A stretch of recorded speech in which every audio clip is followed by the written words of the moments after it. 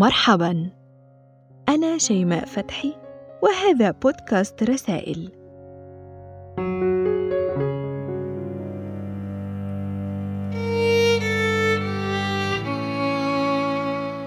أحياناً تقابلني كلمات تلامس قلبي وتشعرني أن شخصاً ما في هذا الكون الواسع يستطيع حقاً أن يرى ما أمر به، لكنني أتراجع عن مشاركتها على أي منصة اجتماعية.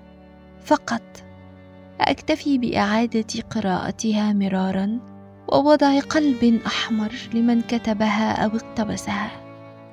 البعض صارت أفعالهم تؤذيني وكلماتهم أصبحت ثقيلة على قلبي، لكنني لا أعاتبهم، أتركهم يفعلون ما يحلو لهم، وأقول لنفسي أنهم يوما سيدركون مدى سوء ما يفعلون، وأسفي عليهم لأنهم لن يدركوا ذلك إلا بعد فوات الأوان.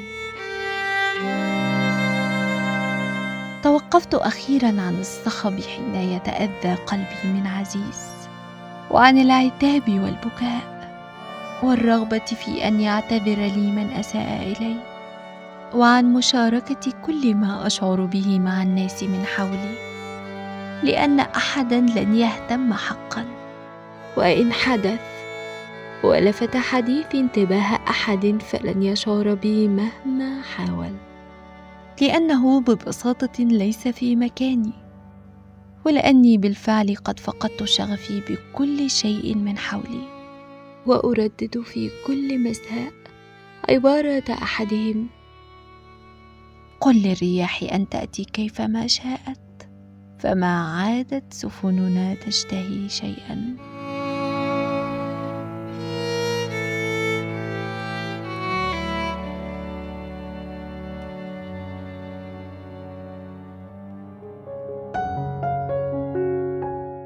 إذا أعجبكم البودكاست اشتركوا لتصلكم إشعارات بالحلقات الجديدة، وشاركوه مع أصدقائكم.